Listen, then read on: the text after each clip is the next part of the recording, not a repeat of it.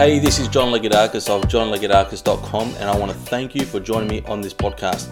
This podcast is a live recording of an interview I do each week with other internet marketers, personal development, and business leaders, where we talk about how we can better promote our products and services online, get more traffic, and make more sales. I hope you get a lot out of today's recording. Hello and welcome to the podcast, everyone. Thank you for joining me.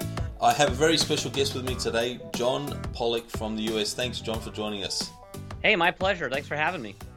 So, John, I'll tell you a bit about John. John is the CEO of Financial Gravity. John has grown his business from the dining room table to a national organization of 25 employees and led his company to a 700% growth in 1 year.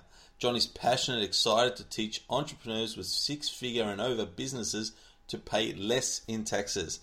After seeing the lack of integrated advice for business owners across tax planning, financial services, and business strategy, he created the first national tax firm specifically designed to help entrepreneurs reduce their personal tax liability by an average of $21,000.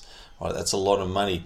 Now, before we go into what you can do, John, to help business owners that are listening today with their taxes, what I like to do, John, and I haven't mentioned this earlier, and I hope I don't put you on the spot, but I like to find out a bit about our guests, who they are, what makes them tick. So, John, if you don't mind telling our listeners, who is John Pollock, or where did you grow up? What was family life like? Why did you go into the area that you're in today? So I grew up in I would say, a middle-class family in Southern California. I grew up in Los Angeles in the 80s. So I was a Valley dude. I actually grew up in the San Fernando Valley. For those of you who remember the Valley Girl song.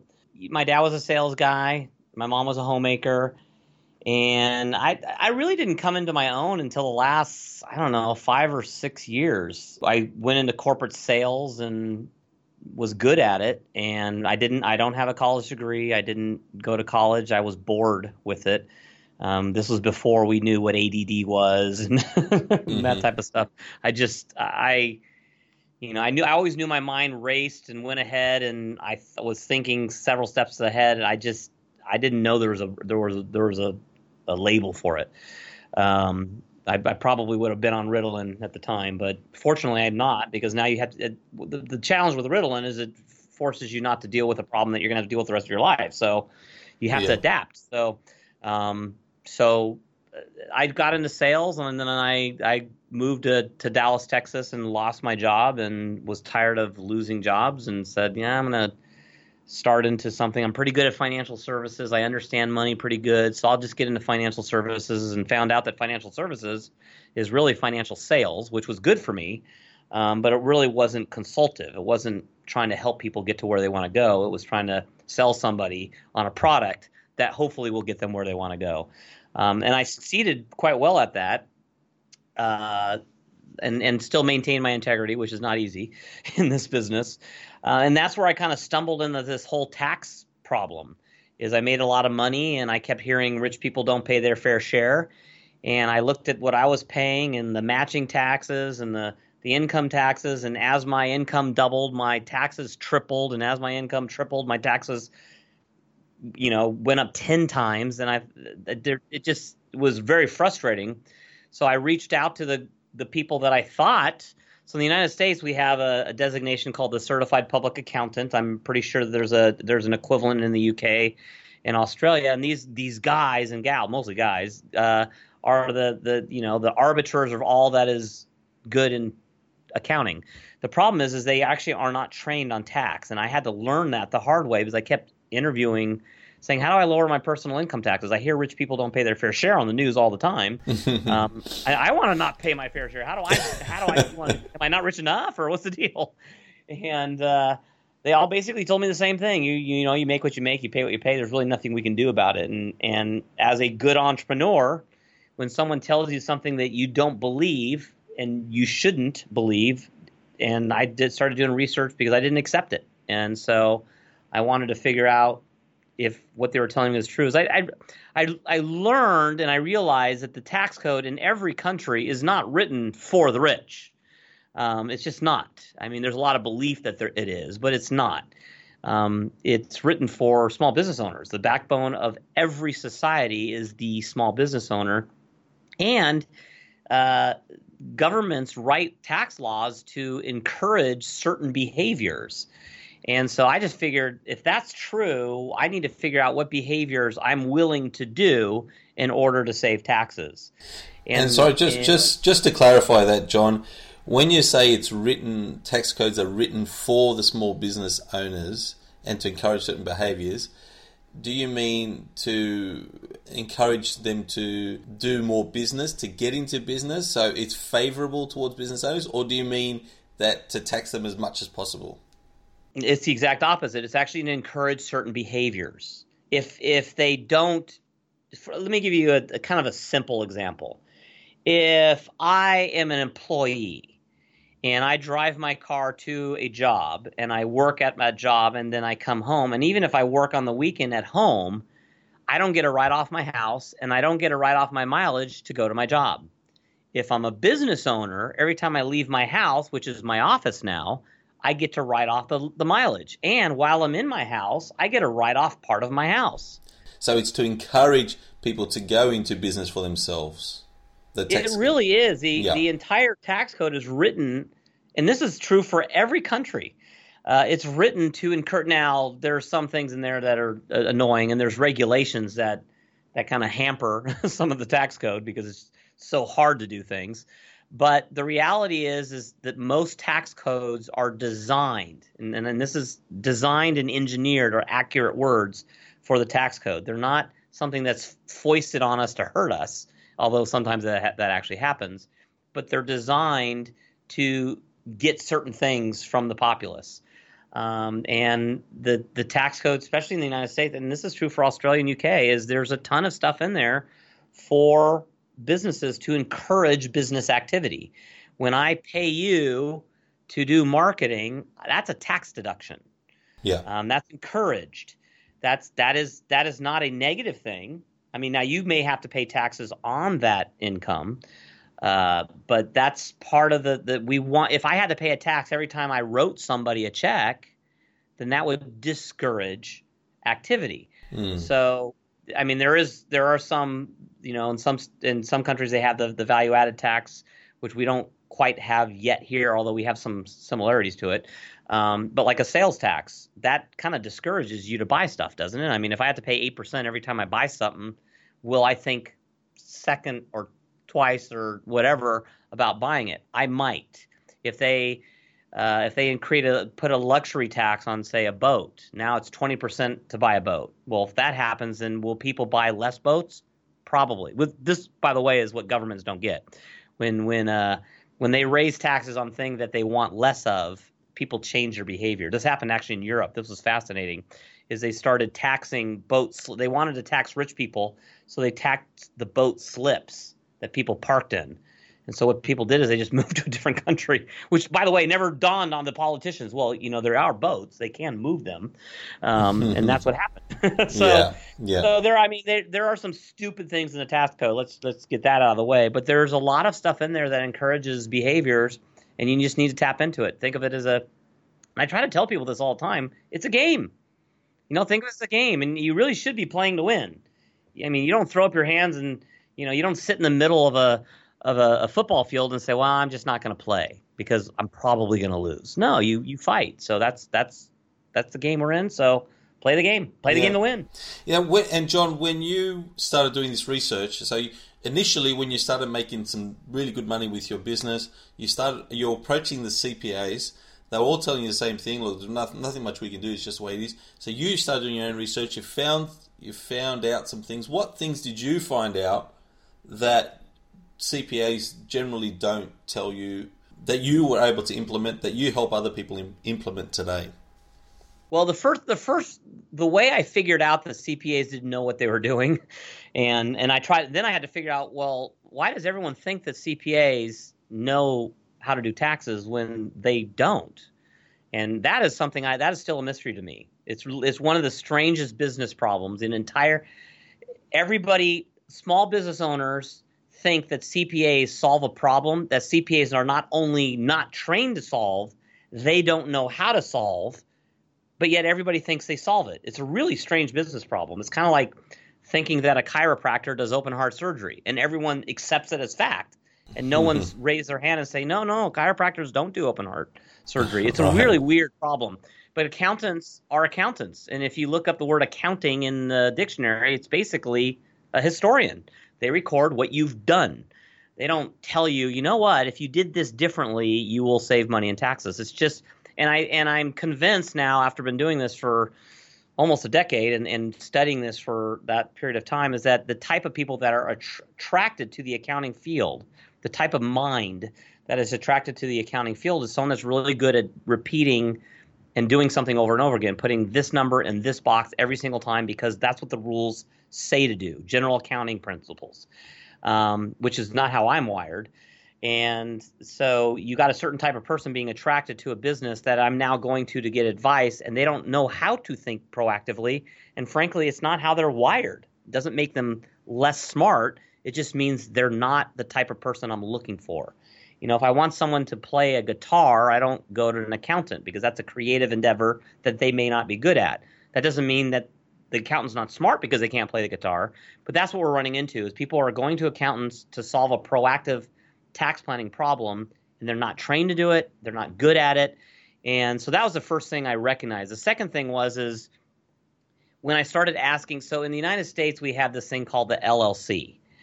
And I didn't understand why people weren't setting up S Corps or C Corps or sole proprietor. Why was everyone setting up an LLC? So I asked attorneys, and the attorneys didn't know. And then I asked the accountants, so the accountants should definitely know because it's a taxable entity. And what I found out is that the LLC is a legal entity. And in the United States, we get taxed 4 ways: sole proprietor, S Corp, C Corp, partnership. So an LLC is a legal entity that has 4 taxable statuses. And the reason everyone's using LLCs is because it's easy. It's one entity that can be taxed every way. So it's just easier for an attorney to set up an LLC because the accountant can later choose how it's taxed. Right. If I set up an S Corp, I'm only taxed as an S Corp. And I literally did not get that single answer from a single person in years of asking why the LLC. Right. It wasn't until I saw the form. And I said, wait, the LLC form has boxes on it, and you pick the tax. This is why everyone's setting it up. It's 1-page form, and you can pick the entity later. That's why. How come no one told me that? It seems simple. So that's when I started to go, wait a second, maybe the accountant doesn't know what they think they know. And then when I started to test the theory, I had a client that was retiring. He had gone to a CFP, which is another designation in the financial services industry, and he had gone to them, paid him $5,000 to design a plan. And I looked at the plan, and I said, you know, if you do this, this, and this, you will be able to save money on taxes, which means instead of taking $85,000 out of your portfolio and netting 60, we can take $60,000 out of your portfolio and keep the 15 and not pay any taxes just by, and this was retirement. So this guy wasn't able to control his income like a business owner would. And so I took that plan to an accountant and I showed him the CFP plan, and the accountant says, yeah, that looks about right. And then I showed him my plan where I saved them $15,000 a year in taxes just by taking money out of different accounts. And they looked at it and said, yeah, that would work. And that's when the light bulb went on. Wait a second. Why didn't they come up with the same conclusion I did? And that's when I realized they can rubber stamp an idea, which they usually don't rubber stamp it. They usually rubber stamp it with a no because they don't understand it. But they don't typically come up with the ideas. And right. One of the things I tell people is if you go to an accountant and you tell them, hey, I want to put $10,000 in an IRA, they'll tell you you can't do that, which would be accurate. But what they won't tell you is well, you can put $5,000 in an IRA and your spouse can put $5,000 in an IRA. Therefore, that gets you to the $10,000. That's like creative thinking. Not very creative, but they're like attorneys. They only answer the question you ask. So, and since you have no idea what question to ask, you're never going to ask the right question, which is a problem. So that's what I went looking to solve. Yeah. And John, for business owners out there right now that are thinking, well, look, I've been using the same accountant for years and I maybe I need to look for someone else, someone that is more proactive and is a creative thinker. How do they go about finding someone like that? How do you know? Where do you look for something like that? Yeah, that's a problem because it doesn't exist. So that's one of the things we're trying to change. And it's interesting is a lot of people will ask me, well, if you go on one of these shows and you tell people about this proactive tax planning ideas, aren't you afraid that CPAs are going to rush into the business and create competition? The first comment to that is that's scarcity thinking, not abundance thinking. And we live in an abundant world, and there's no way I could serve 100% of the business populace. It's just not possible. So we actually need a flood of accountants to wake up and say, this is stupid. The way I explain it is that every entrepreneur wants two things from their accountant. They want the accountant to help them lower their personal income taxes, and they want numbers that help them run their business better. And ironically, accountants do neither of those things. They don't help with taxes, and they deliver a balance sheet and a profit and loss statement, which most entrepreneurs won't admit out loud, but I will. Most of us can't read that thing. And even if we could read it, we don't know what it means, and it's old. By the time we get it, it's based on last quarter's numbers, which was affected by the previous 2 quarters' numbers. So why are you giving it to me? I want real-time data. So if accountants solve those 2 problems, and there are some companies that are starting to figure this out. In fact, one of them, I was at a conference last week, is from Australia. A guy named Rob Nixon with a company called Panalytics. They're trying to teach accountants, and they're coming. And it's funny, they're kicking and screaming as he's dragging them in to the 21st century. And we've been in the 21st century for a while now, and he's trying to drag accountants into it. And it was really fun to watch him because, and I actually went up to him afterwards. I said, you have been saying everything to accountants I've been saying, but you seem nicer, and I think it might be the accent. Right. Because when I say it, it's mean. But when he says it, he's Australian. He's got this accent thing going on, and no one thinks he's mean. So I don't know what that is, but he's killing it. So he's got this really great business, and he's trying to migrate it over to the United States where we have this huge problem, and he sees it, and he's trying to solve it and is willing to make the trek over the ocean. So it's a big problem. It's hard to find. I mean, you can look up proactive tax planning on the internet, but you're going to get a CPA that doesn't do he'll say, you know what, set up an IRA. That's not proactive. And the other problem is actually the consumer. So it's not the CPA's problem. Is the consumer will always go to their accountant in March and say, how do I save taxes for last year? Well, that's not proactive. That's reactive. Last year's already happened. I tell people that December 31st is like a wall, and you can only throw so much over that wall. Most of the stuff that you need to do needs to happen before the wall is built, but it's not top of mind until it's too late. So if we can change the mindset of the consumer first, which is be proactive, understand that everything you do has tax consequences. So if there's a way to reduce it, then you should try to do that. I mean, it's very similar to marketing. Most people aren't reactive in their marketing. They don't just wait for things. Well, I set up a website, so my phone's going to ring, right? No, you got to set up funnels, and you got to push content out into the marketplace and hope that brings stuff back in. That's proactive. It's obvious when you're talking marketing, but for some reason with accounting and with tax planning, it's all reactive. So we need to get people to think about taxes the same way they think about other parts of their business. Think ahead. I'm about ready to buy a car. When I buy this car, should I pay cash for it? Well, if you're a business owner, the chances are the answer is no. There's a lot of people that teach, pay cash, put cash down. And I'm okay with that for W-2 earners. But as a business owner, you still got to be responsible. You don't overbuy a car. You don't buy a Maserati when you can't afford one just because I tell you it's a tax write-off. But if you lease a car, it's a tax write-off. If you buy a car, you have to earn the money, pay the taxes on that money, and then whatever's left over, you're buying the car with. So the question is if I'm going to buy a $25,000 car and I am in the 25% tax bracket, I earn $25,000, I end up with less than $20,000, do the math, and I get this number, and now I can buy a car. Well, what if I can spend the whole $25,000 on the car? You can. It's called a lease. Well, but John, I got interest. Yeah, but interest is like 2 to 3% right now, and your taxes are 25% plus. So pay the 3% tax get the car with more tax efficient dollars than if you were to buy it. So these are the types of things that most people aren't asking themselves. When I buy a building, should I buy a building? There's depreciation, but then, you can depreciate it over a shorter period of time versus a longer period of time. So, and then you have to pick accounting rules. Do I do cash accounting versus accrual accounting? Well, it depends on the taxes. So I want people to just start thinking about the way they run their lives.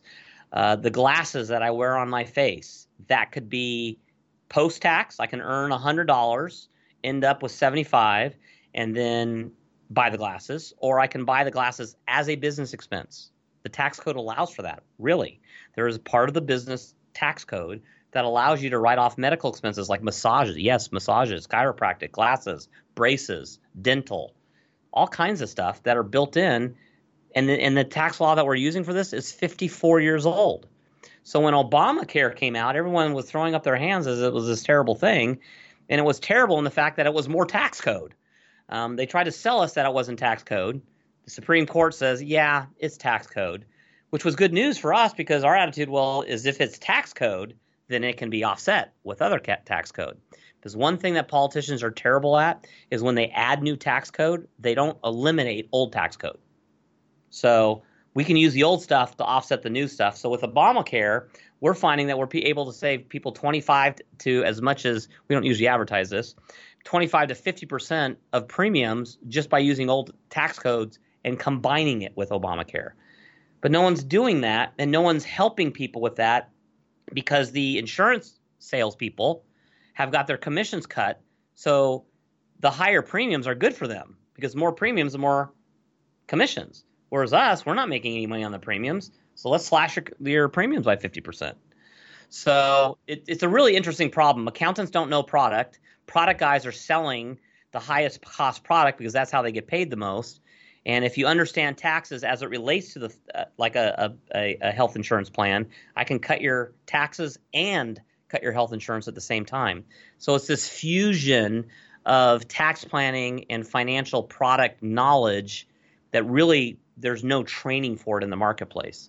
We're trying to change that, but it's a long uphill battle. It's kind of like Uber trying to change the taxi business. The taxi business doesn't say, you know what, you're right, we all should have apps now. Instead, what they do is they get the government. They should, oh my gosh, you're right. Waiting in line at the airport is kind of a dumb business model. Why don't we get an app so people can call us when they need us? Instead, what they do is they get the government to kick Uber out because they don't want to adapt. Well, that only works for a little bit. So we're fighting against accountants. We're fighting against the financial services industry. But our clients love us because we're solving a huge void in the marketplace. And a lot of what you're saying too, John, for business owners out there, it's getting that knowledge, because if you have the knowledge of the possibilities, then you ask the right questions, which is what you were saying before. Now, you've got a website, johnpollockinc.com. Yeah, I wouldn't use that. So that's my personal website. Go to Financial Gravity. So okay. Financial Gravity is the corporate site. That's where you can kind of see it's the corporate. You're going to get a pop-up with you're going to get offered a free book. So I highly encourage you to take a look at that. It's the 10 biggest tax mistakes business owners make. So they're the myths of tax planning. There's things that you believe about tax planning that just aren't true. So we can solve for that. And actually, if you text to I don't know if this works in every country, but if you text to 33444 the word tax book, you'll get a text back, and you just type in your email address, and we'll send you the book. Also, we have we have all kinds of free stuff. You go to lowertaxhigherprofit.com, and there's a video series, and it's me kind of walking you through. This is the stuff you need to know. So these are all ways of learning more about the opportunities, like you mentioned.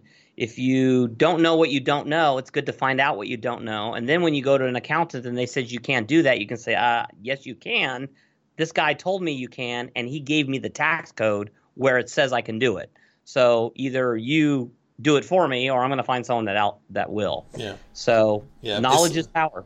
Yeah, it's like it's interesting too, and it applies. This principle applies to anything too. Like I remember, there was something specific I needed to get done on my website. I needed to know which keywords people were using to come to my website and opt in. And I asked my virtual assistant to set up a way to get those keywords to go through into our opt-in, into our CRM, into our database.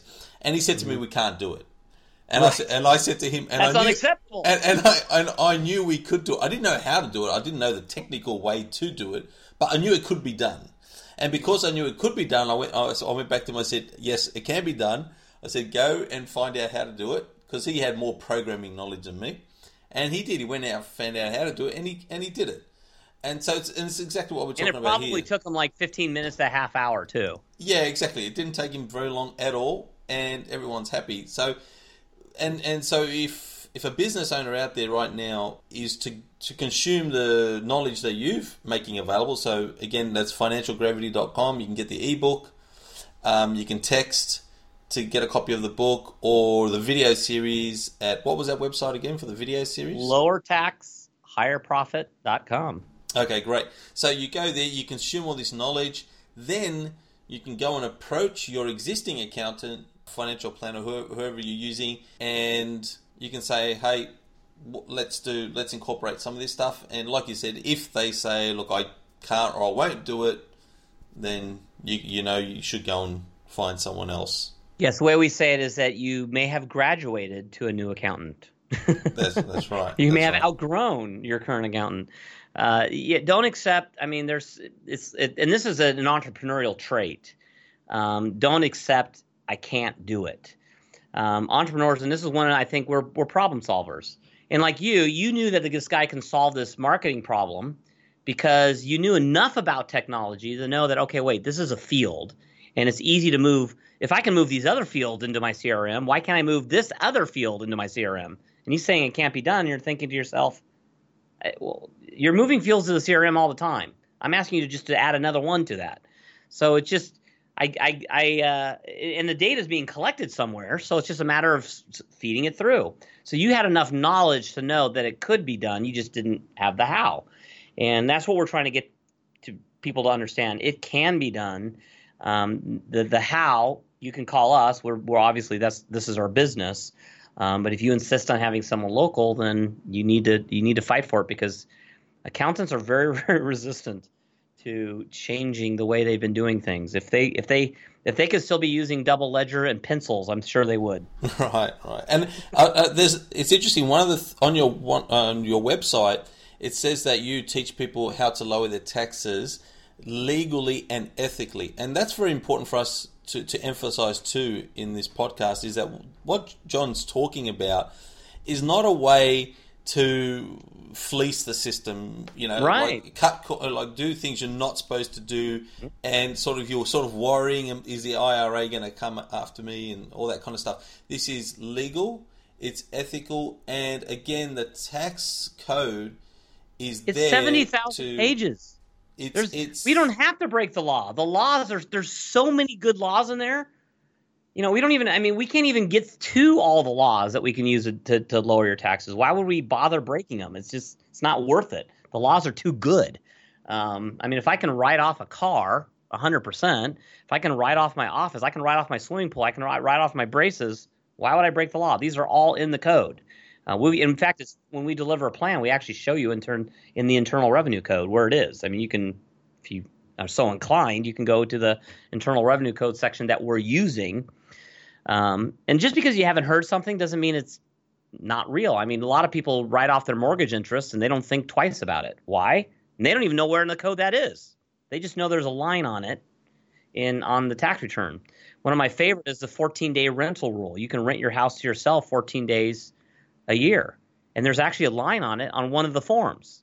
But yet people won't use it. They're okay with the mortgage interest deduction because there's a line on the form. But they're not okay with the 14-day rental rule, and there's still a line on the form. It's a different form. It's not the same form as but it's there. It even says 14-day rental with a box. So it's one of those strange things that it's a lot of training, and they've been told over and over by accountants, well, that's a red flag. It's going to cost an audit. Following the laws has never, following the laws to go through a green light does not mean I'm more likely to get pulled over by a police officer. I could still get pulled over even though I went through the green light, but it's not because I went through the green light. And there's this cause and effect thing people are are neglecting. Following legal parts of the code to lower your taxes legally, morally, and ethically is not going to increase your audit risk. In fact, many of the cases, like a business entity selection, a sole proprietor is 5 times more likely to be audited than an S corp. So, and guess what? 90% of businesses in the United States are sole proprietors. So just by changing their business entity, their taxes will go down and their audit risk will go down. But yet they don't want to change it because they think their audit risk is going to go up. And they're in the highest audit risk category already. They're like a flashing target, and they're afraid to do something that's going to turn the target off. It's really a weird problem. I mean, as a marketer, you can appreciate my problem. Here's another interesting marketing problem. We right now are saving on average 12 times whatever someone pays us. So we charge a flat rate for our tax blueprint. So let's say we charge you $10,000. It's usually not that high, but let's just use easy numbers.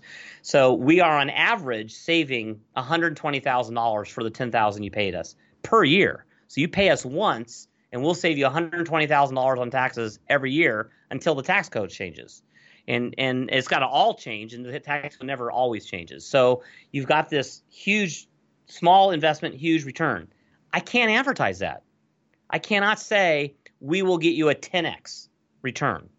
We even tested doing a 3x return, and we got no calls. It wasn't until we lowered our promise to doubling your money that the phone began to ring.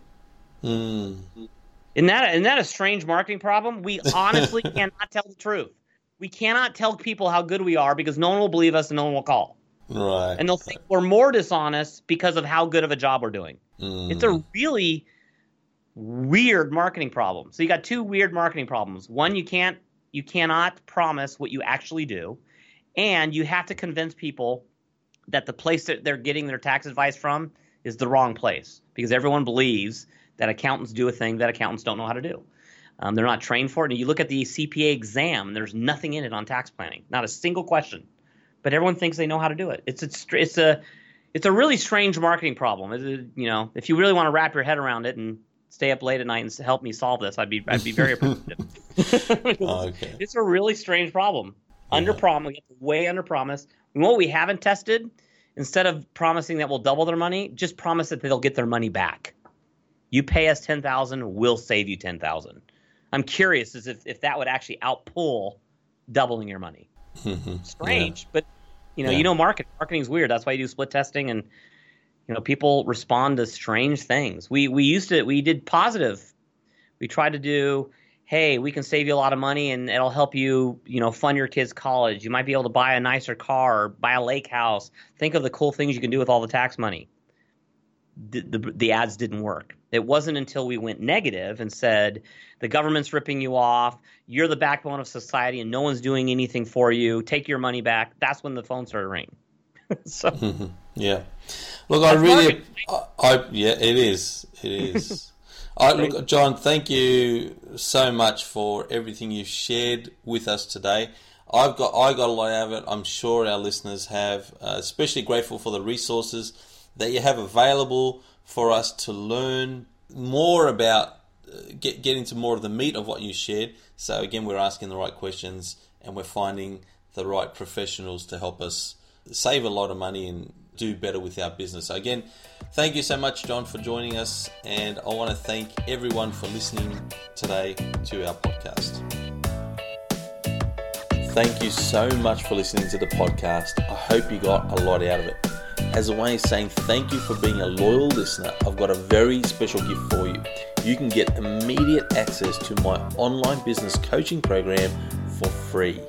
These step-by-step videos will show you how to set up your website, create an automated sales funnel, and also how to drive targeted traffic to your business for literally pennies per click. It's ready for you to access right now. Simply head on over to johnslikes.com/podcast.